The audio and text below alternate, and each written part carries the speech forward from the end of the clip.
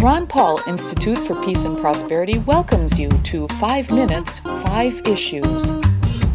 Starting in 5, 4, 3, 2, 1. Hello, I'm Adam Dick, a Ron Paul Institute Senior Fellow. Let's start. Issue 1. In a December 31st interview with Joshua Bennett at KFAR Radio in Fairbanks, Alaska, I expressed much concern regarding how President Donald Trump's foreign policy would turn out. But I also mentioned my hope for one bright spot: reduced U.S. government animosity toward Russia.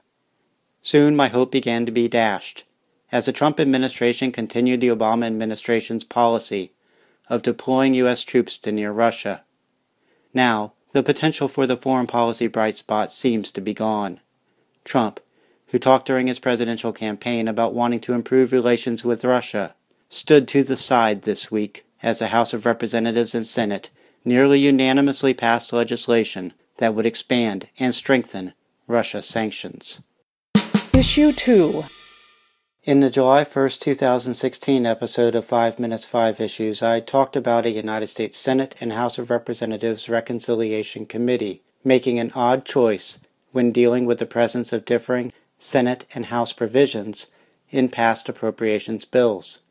Both provisions would allow Department of Veterans Affairs doctors to recommend marijuana to patients in accordance with state law. Instead of including one of the provisions in the final bill, or including a compromised version, I noted the committee entirely left out the marijuana law liberalization from the reconciled bill. A year later, VA appropriations legislation is again being considered. On Tuesday, the House Rules Committee barred consideration of an amendment that, like the amendment passed on the House floor last year, would have put a VA marijuana provision in the legislation. The Senate Appropriations Committee, however, has included a VA marijuana provision in the Senate's version of the appropriations legislation. Issue 3. There is much complaining about Attorney General Jeff Sessions announcing new Department of Justice policy intended to increase asset seizures and to increase sentences sought in prosecutions. Much of the blame resides with the legislators and presidents who advocated for, voted for, and defended creating and retaining draconian asset seizure and sentencing laws that give Sessions the leeway to make the policy change.